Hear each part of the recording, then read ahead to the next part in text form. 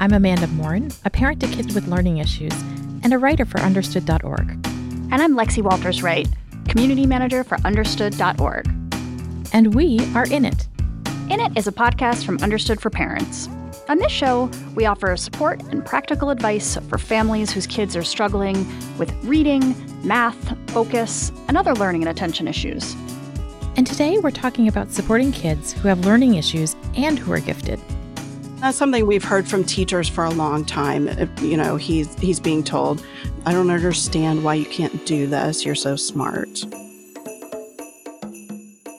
Penny Williams is a writer, best known for her book, Boy Without Instructions. The boy she's referring to is her son, Luke, who is now a teenager. So Luke is 16. No, he's not driving yet. We are not ready for that yet. Luke is intellectually gifted. He also has learning and attention issues. And he and his parents have had to figure out how to deal with these gifts at home, at school, and just in the world. Amanda, we're going to get to Luke and Penny's story in a minute. But first, I want to ask you, there's a term that people often use when kids are both gifted and have a disability. It's twice exceptional, or 2E for short. And I'm guessing those listeners who are hearing this term for the first time are thinking, well, what's the big deal? Isn't it just like a kid has a learning disability and that's tricky, but hey, bonus, it's not so bad because he or she is gifted? Wouldn't it be nice if it were that easy, right? So twice exceptional, or 2E, I think the key there is the exceptionality. We're talking about exceptionalities that are rare in both ways. You have a kid who has a learning disability, which means they're struggling with some type of processing or learning issue or that kind of a thing. And then you have a kid who's like sort of off the charts, really smart in a way that separates them from the rest of the kids in their class also. And some of the concern with twice exceptionality that makes it really tough is oftentimes one E will mask the other, right? So a kid who's really strong in one area, gifted, the learning disability or the learning issue gets in the way and it makes them look average. Or sometimes you'll only see the giftedness because they can really do a good job of masking the disability. And this is a topic that you know a lot about, Amanda. So not only as a parent advocate, but also as a parent. Oh, yeah, definitely. I have 2 twice exceptional kids at home. I don't know what the math on that is, but exponentially, it's a challenge. And can you give us an example of how or when you know that you have 2E kids?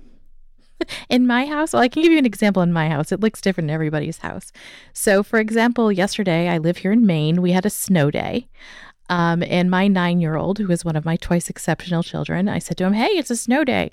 And he says to me, great, I'll be sitting here reading this interview with the CEO of Mitsubishi in Motor Trends magazine. Whereas I expected it to be like, cool, I'm going to put on my pajamas and just hang out playing Legos. Right. It's different. But this is your son who also has other learning and attention issues. Yeah, he also has ADHD and he has autism and he's sort of all wrapped up. And then I have a teenager who is also twice exceptional, who thinks in these amazing ways we can have deep conversations. And yet he can't seem to grasp the idea that if he left his hat in his room and it was the last place he saw his hat literally has to be in his room somewhere. It didn't walk up. That sounds like a lot of teenagers, but literally it's that idea that it is still there is hard for him to keep in mind. Mm.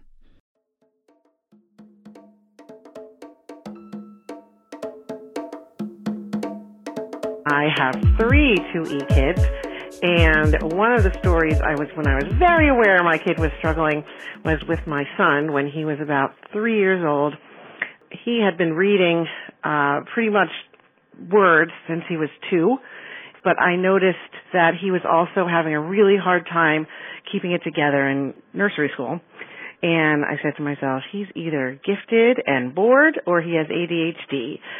And it actually turned out he has both. Both are true. In 3rd grade, I started getting calls from my son saying, I think I've tried hard enough today, Mom. It's time for me to come home. People were always focusing on his deficits or challenges or misinterpreting his actions. Reading in class was actually a way for him to calm his nervous system and to pay attention. It was his brain's way of doodling. The hardest thing to get people to understand about my 2E kid is that he is not lazy or unmotivated. And I actually have a story. When he was in ninth grade, he was finally able to get into their advanced class, which was a math class. And the teacher was so upset that he was able to get into her class that she went to the principal and told him that my son was too unorganized and immature for the class. That was when the principal pulled out my son's file and showed the teacher my son's math scores. Not only that, but he told her that my son has the highest math scores in the entire K through 12 school and that he does deserve to be in the class. And he also let her know that she will teach my son.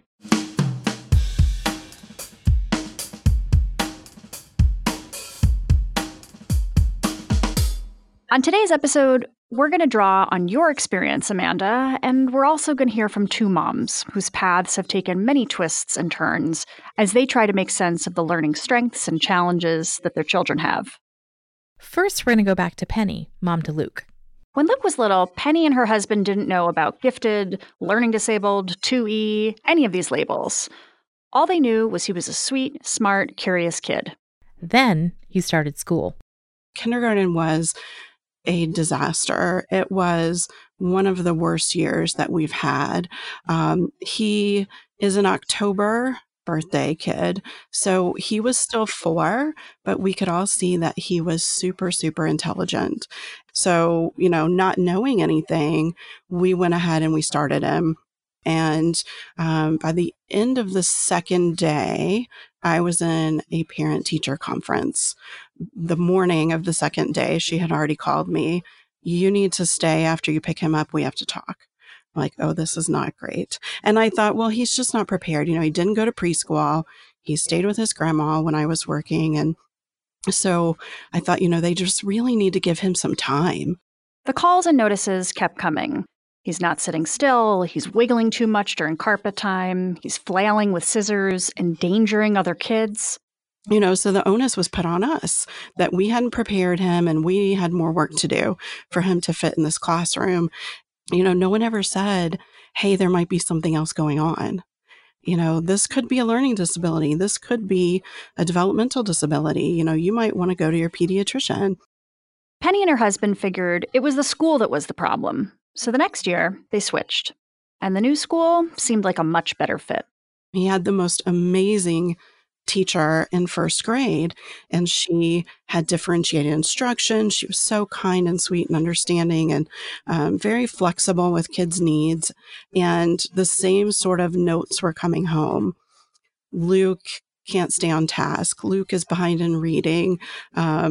Luke doesn't have control of his body. The notes were kinder, but they were still the same issues. And that's what ultimately led us to the pediatrician, to the developmental pediatrician, to the ADHD diagnosis. The team that did the evaluation recommended that Luke try medication for ADHD. Penny hated the idea, but she could see that they needed to do something for Luke. He was really, really suffering. He was sad all the time. He was crying all the time. He was really severely affected by the fact that he couldn't meet expectations and that people didn't understand him. So, Amanda, can you relate to any of this story? I can relate to all of this story, and it really hits home for me. Anytime your child feels like they're not meeting the expectations is really hard. But when they can't meet them and people don't believe that to be true, it's so much worse. And I don't know about you, Lexi, but I've never met a kid who wants to stand out from the crowd in a negative way. And it can happen with both giftedness and learning issues. And, Penny and I, we have these quirky, amazing kids who think differently in so many ways. And it's so hard when that makes them stand apart when they just want to fit in. Well, Luke began taking medication for his ADHD, and that did help some. But Penny could see other things going on with Luke, and a few years later, he was given an additional diagnosis of autism. That diagnosis was useful in that it helped Penny understand why being in school could be so challenging for Luke. Part of what was difficult, and it's not just a problem for kids like Luke, was that his school didn't seem to know how to deal with a student who was lagging in some areas and leaping ahead in others. We don't even have a program here for twice exceptional kids in our school system at all. You have to choose one track or the other, gifted or special needs. So, Amanda, I know that there are private schools specifically designed for twice exceptional kids. Are there ways to meet the needs of 2E kids in public schools? There are definitely ways to meet those needs in public schools.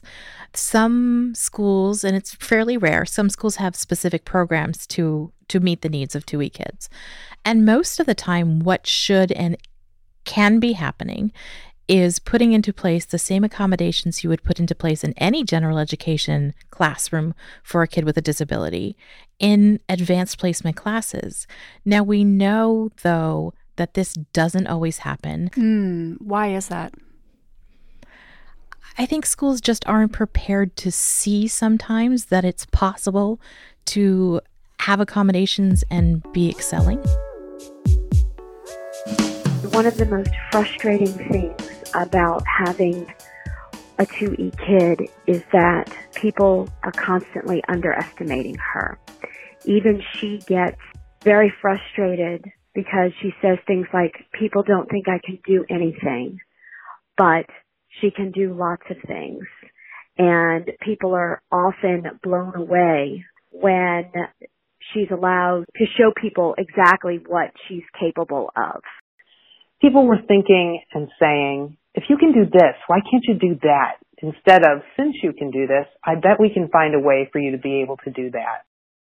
It just makes me so angry because I feel like he falls through the cracks on both sides. He falls through on the class isn't interesting enough for him because they don't think that he can be smart enough because he has an IEP. And class isn't supportive enough of him because they know that he is smart, and so they don't provide the accommodations that he really does need. It's so frustrating, and I often don't know what to do about it.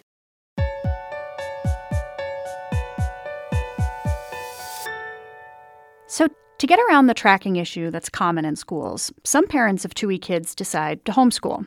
At least, that's what one mom found out when she shared with a teacher friend all the troubles her own son was having at school. The friend said, why not give homeschooling a try? And I was not having any of it because I was so relieved when he left the house every day because he was so intense, and angry a lot of the time, and just a lot. And I really liked to be alone, and I worked for myself, and I had my little routines, Debbie Reber hosts Tilt Parenting, a podcast and online community for parents of what she calls differently wired kids, which is also the name of her book. And Debbie is mom to Asher, who's 14. And what does Asher love to do?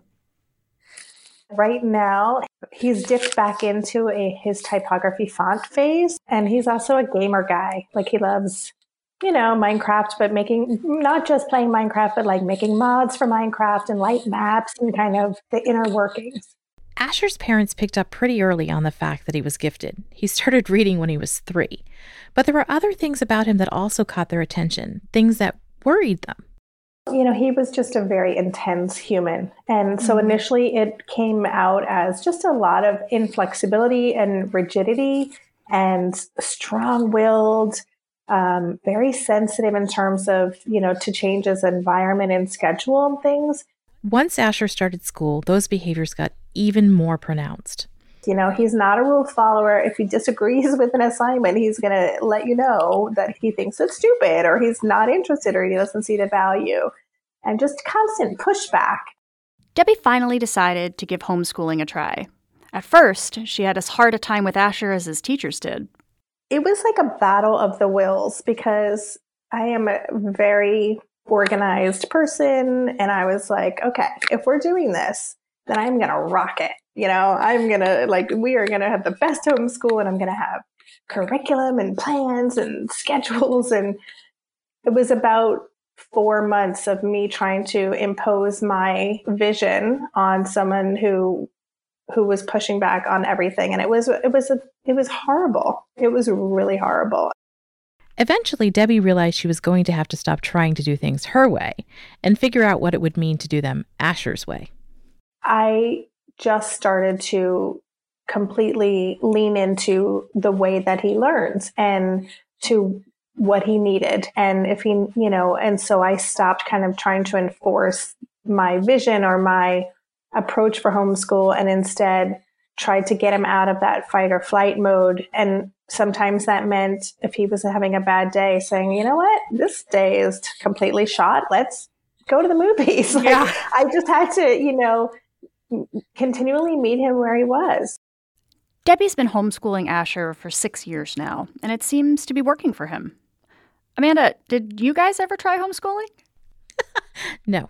Did we ever think about homeschooling? Yes. I'm a teacher by trade. You know that. Mm-hmm. I am not a teacher of my own children. It would not have gone well in our house. I have a feeling many, many people hear that and shake their heads in agreement. Yes. Not all parents realize that homeschooling doesn't have to be an either-or proposition. You can do it for a few years and then pick back up with regular school. Or, as is the case with Luke, you may find it works to do both. So, Penny, it sounds like your son is now in 10th grade? Yes.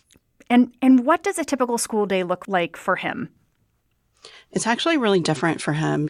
When we hit freshman year last year, the environment was a big issue for him.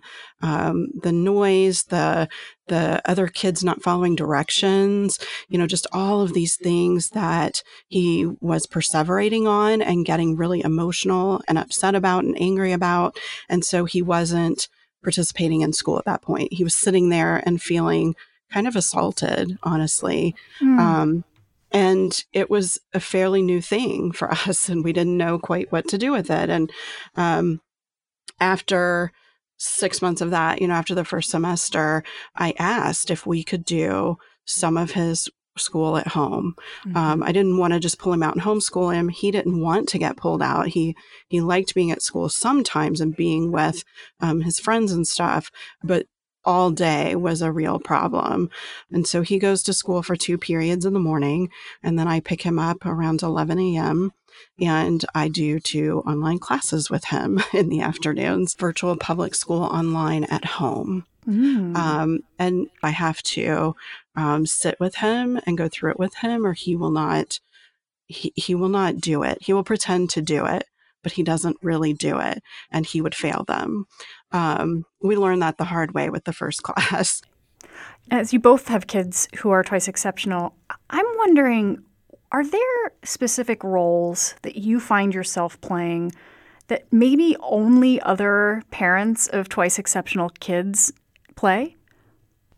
I think we do a lot more monitoring, right? Do you feel that way, Penny? That you're monitoring things and keeping track of? Yeah, I think I'm assisting a lot more than most parents. I am my son's frontal lobe for him, even at his age, because he doesn't have those skills. And so, for us, it's really hard for him to show what he knows and what he's learned. The output and the executive functioning, the management is super poor for him. And so he has all this crazy knowledge and he learns really well. And so I'm kind of that mediator that tries to help him keep it together and be able to show it in the ways that he's required. Oh, that's such a good word. That's the word I would use for our 16-year-old too, is that mediator role, where I find myself a lot of times being the translator, where I'm trying to explain to him things that he doesn't understand, social interactions and those kinds of things. Yeah, or referee. Feels like referee more often, maybe. Yeah, we need the whistle.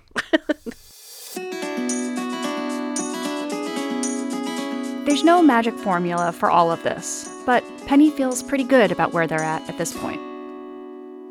You have to figure out what's going to work for your child and find people who are willing to think outside of the box too and go with it. And I have really battled with our school system. Our IEP meetings have been horrendous for many years.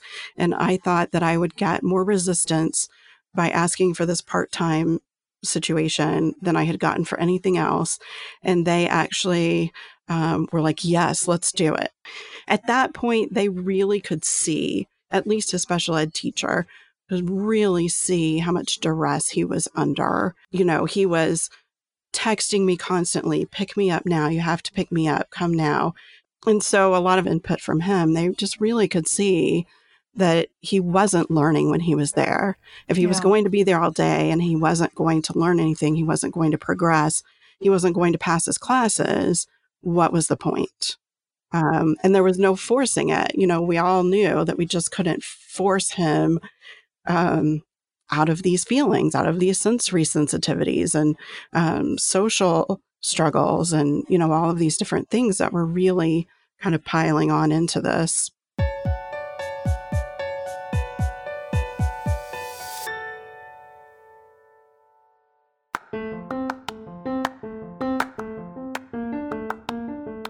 Hey, Amanda, now's the time when we play feedback from our listeners about our recent episodes. But first, I hoped you would answer a question that several parents have written in about. Why have you sometimes on this show identified yourself as a recovering teacher? It's so funny because it didn't occur to me that sounded like I was saying I was trying to get over teaching. So I'm glad that people are asking. I don't like to say former because teaching is always a part of who I am and what I do. And I truly think once a teacher, always a teacher. Got it. Okay, so here's what we heard from all of you following episode 3, The Legit Fear Behind Please Don't Call on Me to Read. Hello, my name is Kelly Hinkle, and I'm a speech-language pathologist and a mom of 4 dyslexic children, ages 7, 9, and 11, so I'm definitely in it. And I am also dyslexic. I remember struggling in school, definitely counting how many people ahead of me before it was my turn to read. I remember being in grad school and my neurology teacher at Vanderbilt telling me I'll never be a speech-language pathologist because of a language learning disability. And here I am, 20 years later, successful speech-language pathologist, but lo and behold, the apple does not fall far from the tree. And here I have 4 kids who are struggling in school. The most severe dyslexic is my oldest, who's failing math and reading, and it wasn't until earlier this year through a settlement that we're finally getting some appropriate intervention and trying to get that same for the other 3.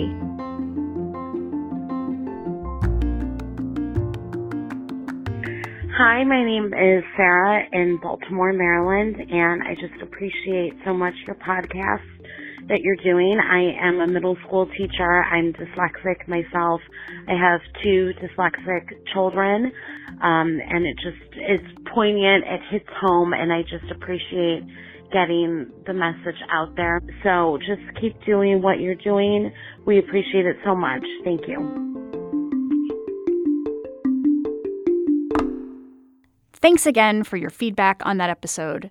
Now, on with the show. Lexi, one thing we haven't really gotten into yet, but I think about a lot, is how having 2E kids forces you to examine your assumptions about intelligence and what it means and what success means too. Will you say more about that? Well, for instance, with my sons, I know that both of them are always going to be academically successful, even if it means they're teaching themselves. But I don't always feel confident that they're going to be successful in the life that they want for themselves or the life that other people expect for them. So I'm working on that more in our house. We work more on self-sufficiency and self-advocacy and how you learn to get along with other people, even if you really don't want to get along with other people, which I think is a skill we all work on. And to me, that's just another aspect of intelligence that I think a lot of us learn innately, and that for my kids, I need to teach them explicitly because it's a skill they don't pick up on and they really need to learn. Right. And in fact, Penny had something to say about that too. Yeah, we all kind of bop around in the world thinking that intelligence equates to a person's capability. So if my son has an IQ in the 130s, his capability must be, off the charts as well. And I have figured out over time that is not true. That's very not true. That there's so much more that goes into functioning, and that functioning plays a big part in showing your intelligence. You can have the knowledge and then you can show the knowledge. And I think a lot of kids that are twice exceptional, they definitely have that capacity for a lot of knowledge, but they struggle in showing it. They struggle in showing it in the ways that our schools and our society expect them to show it. If my son could take his test in English or whatever it is verbally, he would get an A every time. He has strengths, several of them, but those weaknesses just tend to be those things that look like that someone is not capable, but then you have this intelligence and you think, oh, but they are capable. Debbie, what do you want listeners to understand about your journey with Asher? Well, that I'm still in it, I think. I don't have all the answers. It's not like I have figured this out and now we're just humming along. Everything is great. I still am very much in the trenches and a work in progress. And that is can be a challenging place to be. But I would say that I wake up every day and I set that intention, just like I encourage other people to do. Like, who do I want to be as a parent today? How can I help this human today more fully develop into who he's meant to be? How can I continue my own journey and just kind of move through this as gracefully as I can? And I still have really bad days. I have dark days, and I just get up and start over again the next day with a clean slate. That's a really hard thing for people who are maybe on the outside of it a little bit to understand, that the giftedness doesn't make things easier, right? No. It adds a layer of complexity, right? It sure does. I feel a tremendous responsibility for this person. His potential is so high, and his challenges and executive functioning areas and things are equally high. And I feel a lot of pressure, honestly, to make sure that I do right by him. And I know every parent feels that. But I often just question myself, like, is this working? Am I doing right by him? Is this what he needs? And will this help him get to where he wants to be someday? Penny, what would success for Luke look like to you? Success in life. Success in life would be taking care of himself, being able to pay the bills, being able to see the floor in his apartment, and, have a few good friends, and to be happy, to have some joy in his life. I learned a long time ago to really throw out those norms that we all kind of grow up with expecting. And, the path can look much different for him. The outcome can look much different for him. What matters is that he's happy and he's successful in his own way. Well, here's the question, though. What does success look like to Luke? Right, exactly. And that's what we've been trying to figure out. Over the years, we've come to the conclusion that 4-year college is probably not right for Luke. And so what does he do in the interim? And what we've been exploring is, what is he interested in and what is he good at? He has really gotten into music in the last 2 years, maybe. He started creating his own digital music on his iPad, and he's really starting to get into that. And so now our conversation is, hey, we can find a certification program. We can find a 2-year degree for sound engineering. He sounds like such a cool kid. He's the sweetest kid. I mean, the sweetest kid. That's part of what's so challenging, is in the school environment, teachers don't really see that unless they try to get to know him, unless they look past some of these other issues. But I mean, he has a heart of gold, and he is super kind to others, and he's very empathetic, and I think that'll take him really far.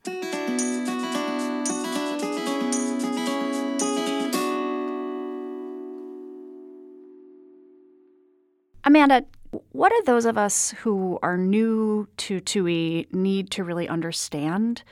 And what about this parenting experience can we have maybe a little more compassion for?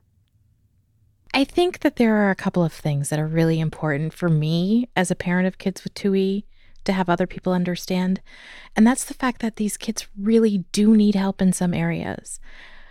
And, sometimes the problem is as soon as people hear your kid is gifted, they stop listening. And I just want people to understand that as a parent, when I'm talking about my child's challenges and how that worries me, that's still real, and that the giftedness doesn't erase those challenges. I think one of the other things I would love people to understand is sometimes the thing that's most challenging is the giftedness. When my son is trying to have a really in-depth conversation about something he's read, and the other kids aren't ready to have those really in-depth conversations yet, he's frustrated and he feels really alone. And that gifted isn't always as much of a gift as it sounds like. That makes total sense to me because it doesn't sound like he's in a space always where people can meet him where he's at, because clearly he is maybe a couple steps ahead. Yeah, not as many as he thinks sometimes, but a couple steps ahead.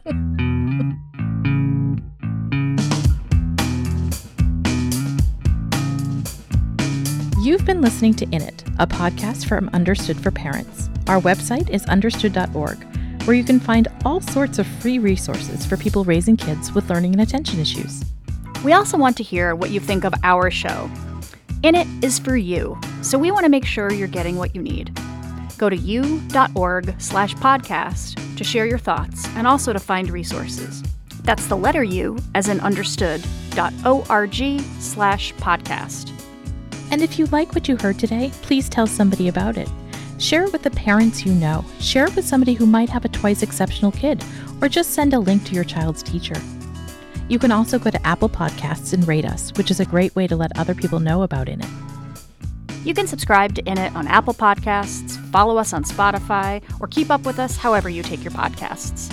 Between episodes, you can find Understood on Facebook, Twitter, Pinterest, and YouTube, or visit our website, that's the letter U.org. This is our last episode of the season, and we'd love to know what you thought about In It. If you'd love to tell us more about In It and your experiences with it, please go take a really quick survey at u.org/podcast. That's u.org/podcast, and we promise it's just a quick survey to get your thoughts on In It. In It is a production of Understood for Parents. Our show is produced by Blake Eskin of Noun and Verb Rodeo, Julie Subrin, and Julia Botero. Mike Errico wrote our theme music, and Laura Kushner is our director of editorial content. Thanks for listening, everyone, and thanks for always being in it with us.